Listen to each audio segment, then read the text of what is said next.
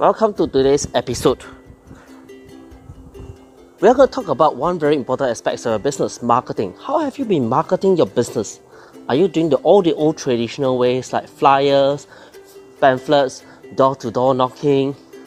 Well, as much as they are very effective in the past, please understand that the whole trend has changed. And while it is still effective to a certain extent, the productivity of these activities have gone down tremendously over the years as people become more skeptical and people are more moving into online trustworthiness. So, in today's topic, we will be talking a little bit more on your online presence.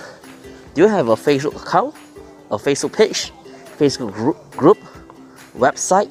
These are all the very basic fundamentals that you need to have. While it's very important to have all that, and it cost us a lot in the past, it is now very cheap and even free if you know how to do all this. So let me repeat, you need a free Facebook account, a free Facebook page, a free Facebook group.